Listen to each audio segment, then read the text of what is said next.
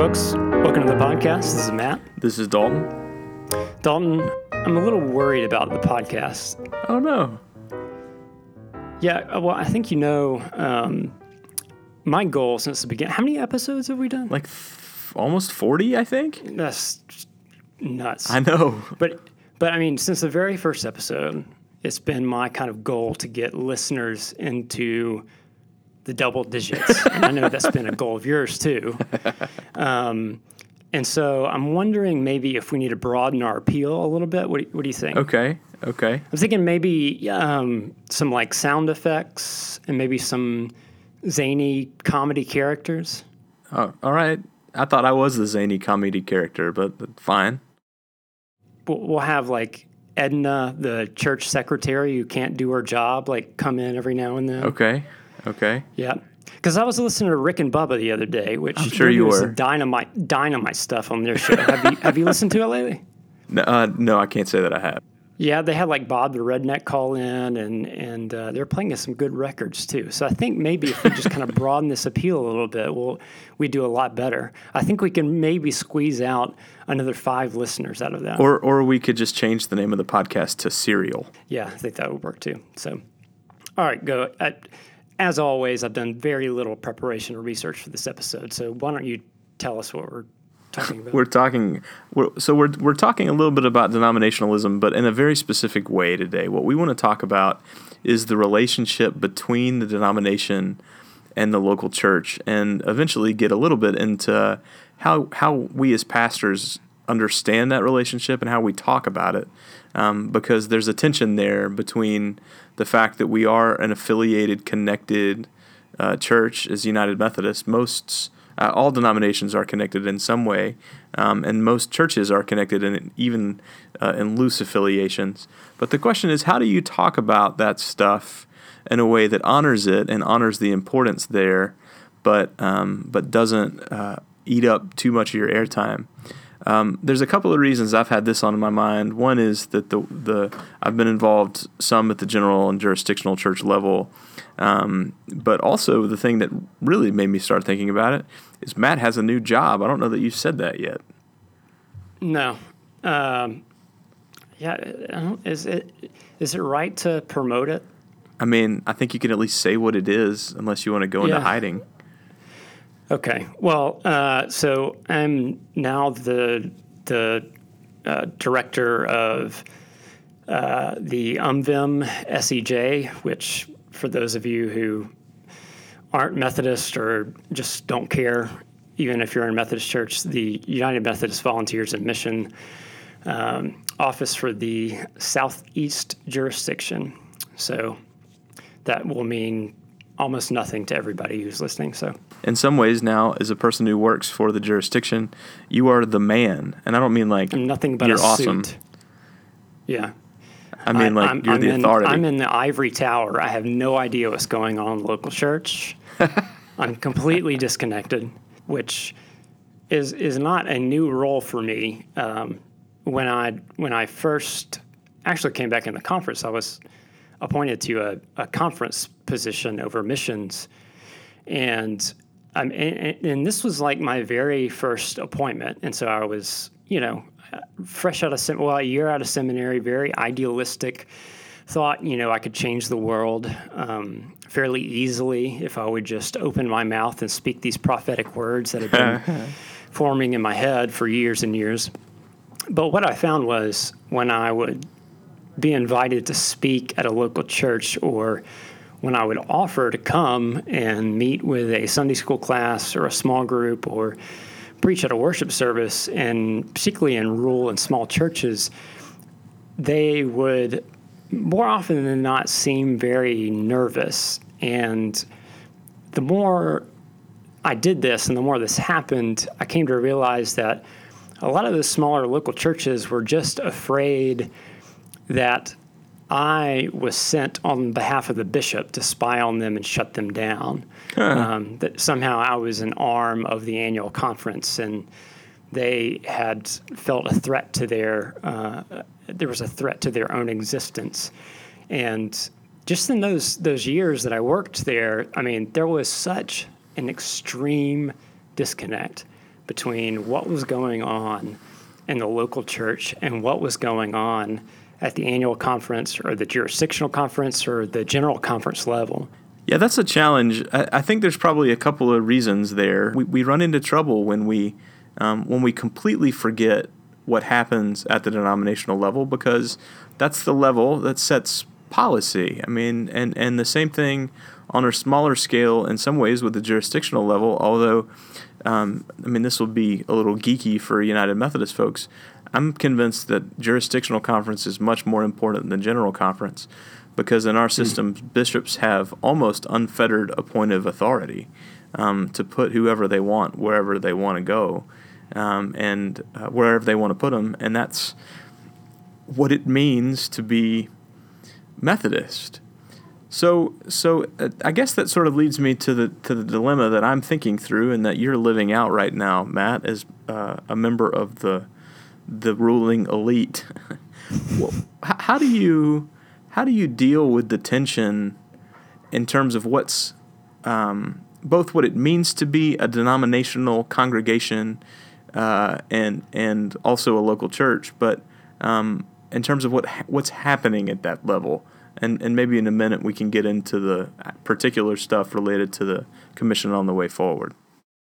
When I go into local churches and speak or whatever, and I start talking about UMVIM and start ticking off these acronyms that are that make up some of the structure of the United Methodist Church, often I can kind of see their eyes, the people I'm talking to, their eyes will kind of glaze over, and, half of them will reach in their pockets and get out their smartphones and start, fiddling with them or whatever. And honestly, I don't blame them. I mean, if following Jesus is about learning a list of acronyms, I don't think anybody wants to be a part of that. We at the end of the day, it doesn't matter what agency we're with, and sometimes one can make the argument what denomination we're with. We're there to try and follow Jesus. Now, when someone like me walks in the local church and starts saying, well, I'm from VIM or GBGM or whatever, and folks are not sure if they're supposed to be impressed or confused, at the end of the day, we work for the local church. We're there to be a resource for the local church. Yeah. And that is pretty much, if you could boil our job description down, it would be that. We're there to help the local church, to be a resource for them to live out their faith. That said, I'm still surprised at the number of United Methodist clergy that do not understand or know the denominational structure of the United Methodist Church. It is amazing and disheartening to me. And the argument that I've heard some people make is, well, the denomination is not where the action happens. That's not the place where people meet Jesus. And that's true. After General Conference, James Howell said to me, on a day when I needed to hear this, remember that General Conference is not the church. And thank God, because General Conference was a nightmare. But it doesn't mean that doesn't matter, and that it doesn't matter deeply, that the decisions that are made there play out in the local church. They aren't the church, but they play out in the church in very, very important ways. And so until we can get to a place where we honor that this is our system, and if you don't like it, there's other systems, then we're not going to, I don't know what we're doing, right? There's no, Scripture does not give me, as a pastor, a good framework for how to do local church in the 21st century. It gives me some principles, and it gives me a clear mission, but, there's nothing about the finance committee to the extent there is something about the finance committee in the book of Acts. It says that everybody sold everything and put everything together. To your point, I was listening, I think it was a TED Talk I was listening to, and I can't remember what the topic was, but the remark was made that it is not presidents or Congress or, representatives, senators that really make the biggest impact on the lives of the American people. It's actually mayors, and they have the potential to have the most impact on the lives of the people living in their city. In terms of day-to-day, you see results and you feel the effects of policy decisions and changes. And I really think you can say the same of the local church, right? The more localized you get in the structure of the United Methodist Church, the closer you get to the impact. The local church makes the biggest impact in terms of gathering disciples, of leading people in this journey. And so the pastor is there to make an impact on the ground, and they are the biggest catalyst for that to happen. The pastor is the biggest catalyst for making that impact happen on the ground. She or he, they are there to help guide and direct the lives of their congregation members and community members as they follow Jesus. So there's a podcast I listen to that's sponsored by Baptist Seminary, and the tagline, the motto for the Baptist Seminary, is something along the lines of, at this seminary where we believe that the local church is plan A for God's redemption of the world and there is no plan B. And I like that a lot, because the denomination isn't structured to make disciples on its own. The jurisdiction isn't. The agencies aren't. The church is. What podcast is this? What was it again? It's Rainer on Leadership, I think, is the one. Tom Rainer's podcast. He's the Lifeway guy. Okay. He's Baptist, which is part of the reason why the local church is so featured there. But I don't disagree with it. He's right. That's the most important place. Let me tell you where I run into trouble is that there are things that happen at the denominational level that impact my work as a pastor. And what I struggle with is how to talk about that. And I give you an example, and then I'll tell you the thing that I've got on my mind nowadays. The example is General Conference, I said, was a nightmare. I was there as a reserve delegate, and it was like the low point of my spiritual life. And I served a congregation at the time that had a high population of LGBTQ people who were very interested in what happened at General Conference because it impacted their lives very deeply. And so, not only was I having to figure out how to translate what happened there or what didn't to the folks in my congregation, I had to also deal with my own grief over it because I had a lot of grief about it. But there came a point in that conversation where people were like, okay, we're tired of hearing about General Conference, which was fair. I get that. What I'm struggling with, though, is that in the life of our denomination, we're in a very critical time. And there's a group of, I think, 32 members, the Commission on a Way Forward, which has been assembled by the United Methodist Council of Bishops. This was an initiative of the General Conference to try to find a way to basically keep the denomination together to move through our impasse on issues of full inclusion of LGBTQ people. And the reason I'm struggling is I want to focus on the local church. This is where the action is. This is where people's hearts and lives are changed.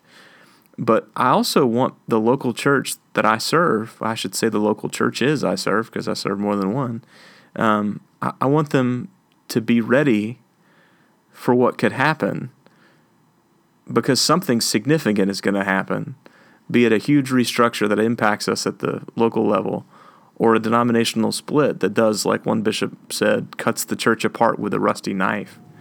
I just don't have an answer for how to deal with that, but it's coming, and my feeling is that churches, because they don't have an answer for how to deal with it, are ignoring it, and that is going to be a complete train wreck when 2019 and the new General Conference comes about, because those churches will be completely unprepared for the fact that whether they like it or not, they're going to have to change very significantly. Well, and I think the other thing with this too is,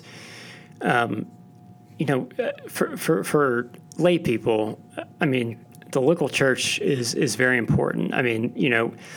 this is why lay people get so invested in their local church, Sure. because they've seen their kids baptized there. You know, they were married in the sanctuary. They were, they've gone through some of the biggest and happiest and sometimes worst points in their lives, and it has revolved around the church. The death of a loved one, or Yep. or a wedding, or whatever.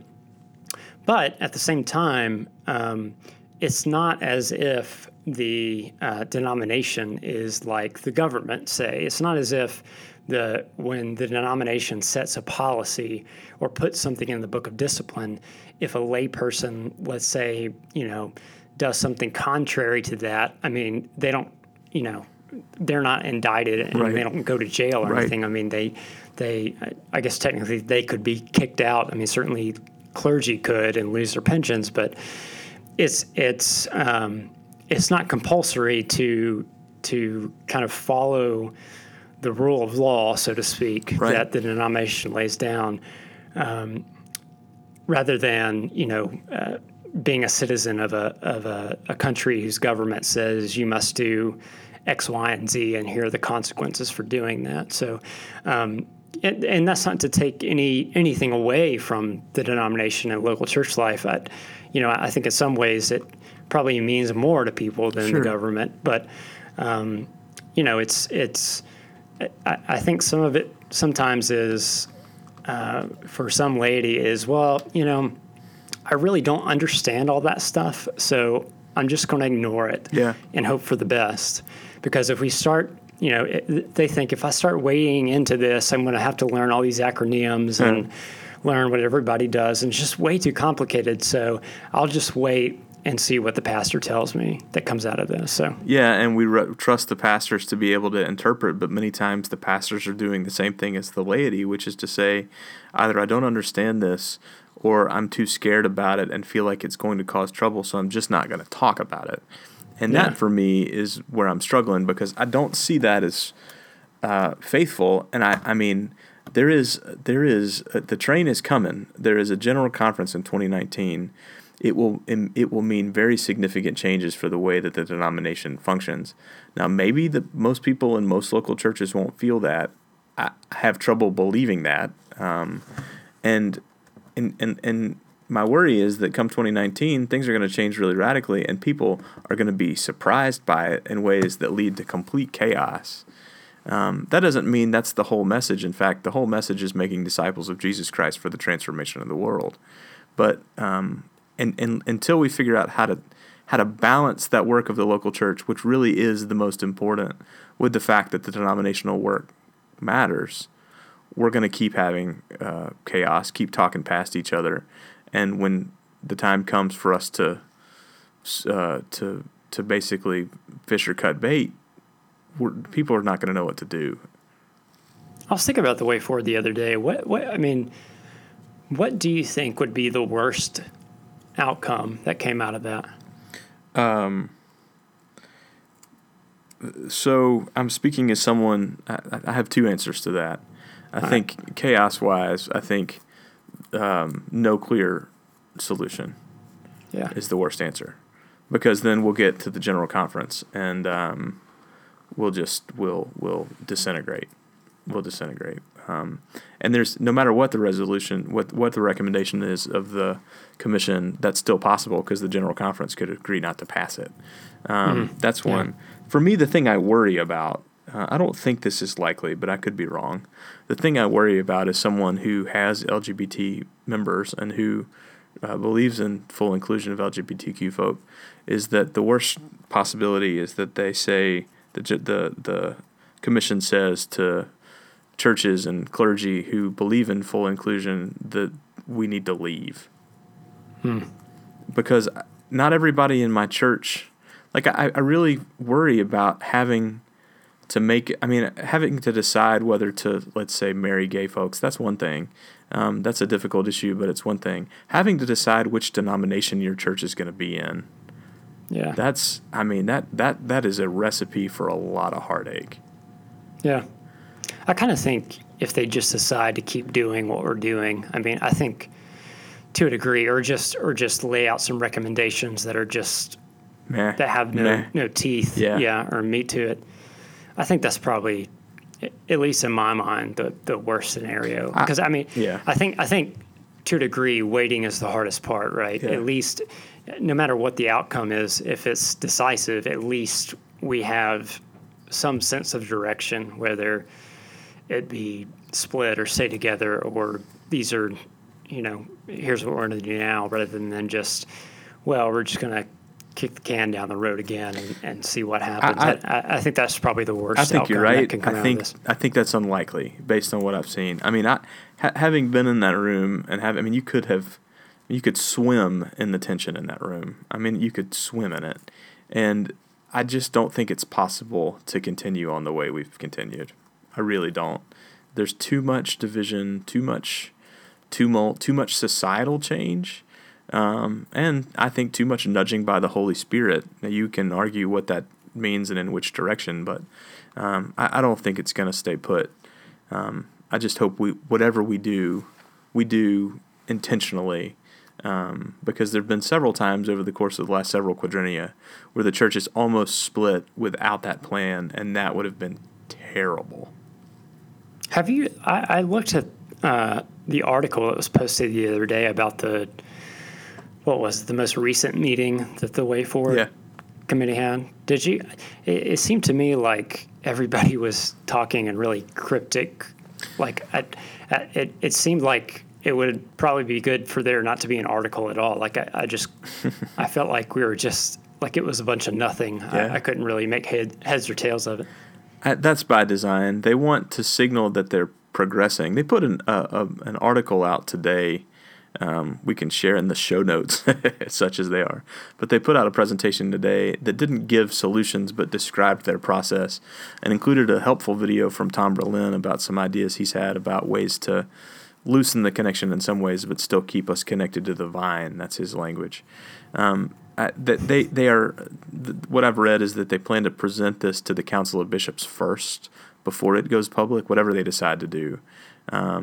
But from everything I know, from the people I know who were in that room, and I know 2 or 3 of them, they feel like they're really doing productive work. It's difficult, and not obviously there's not unanimity, but they feel like they're working even with disparate and different understandings of Scripture, working with some unity, and they have some hope because they really want the church to stay together, but they also recognize that it has got to change.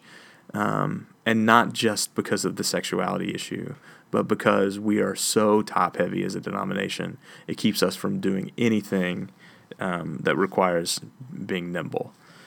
So that's all to say, yeah, there's a lot of obfuscation there. That's not a fair word. There's a lot of vagueness there, but the people I know in that room are not interested in the status quo. They want to take this as an opportunity to fix the way we operate. So that gives me hope. It'd be funny if, when they announce their findings or recommendations, you'll kind of know how radical it is because whoever is a spokesperson or man or woman will get up to the podium and say, "Okay, everybody, sit down. Let's everybody chill and grab a Lime-A-Rita." And let's talk about this. See, I was good with it until you named the specific drink. A Zima. That's not any better. Was that a non-alcoholic drink? No, it was not. It was just mostly sugar. Can't say I ever had one. Good for you. Do you ever see, so this is off topic, but I don't know why I feel like it's important. There was this thing that went around the internet like 4 or 5 years ago where people would get iced. Oh, that was Smirnoff Ice. Right? Do you not remember that? Where so. if you produced it in public, the person had to drink it, and there were really creative ways of doing that. Yeah. Same idea as Zima. That. Yeah. I think this means that we're nearing the end of this conversation. Well, let's see. I mean, let's drive it into the ground. Let's see what happens.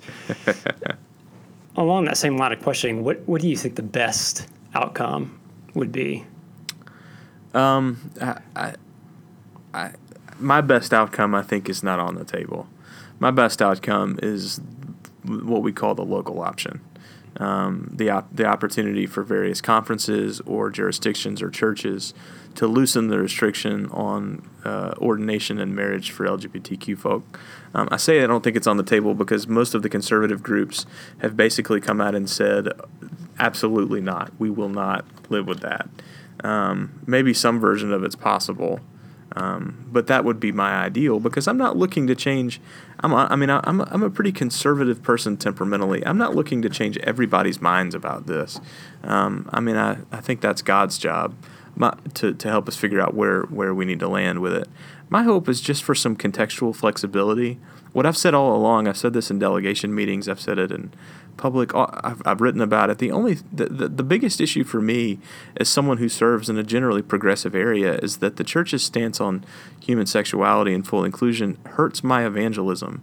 And as I want to reach out to younger folks, one of the first questions they ask is, do you welcome gay folks? And when I tell them we do, they're grateful, but we still struggle. I've had people who've not joined the church who've left because of the church's exclusionary stance. It hurts my evangelism, and so for me, that's the practical issue. That's more than you asked, but I think in terms of the local church level, I've been appointed to a church where we had same-sex couples and members of the LGBTQ community.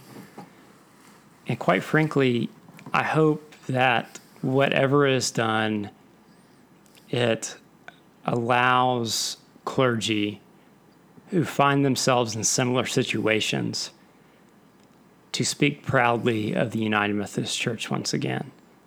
More often than not, I find myself apologizing for what the United Methodist Church says and does to the LGBTQ community. And I want to look them in the eye and tell them that they have a place. And to your point, it hurts evangelism. One of my colleagues was saying, part of my duty is to baptize and to be a minister and administer the sacraments and to marry, and I can't do that for this certain part of this segment of the population, and that's crazy.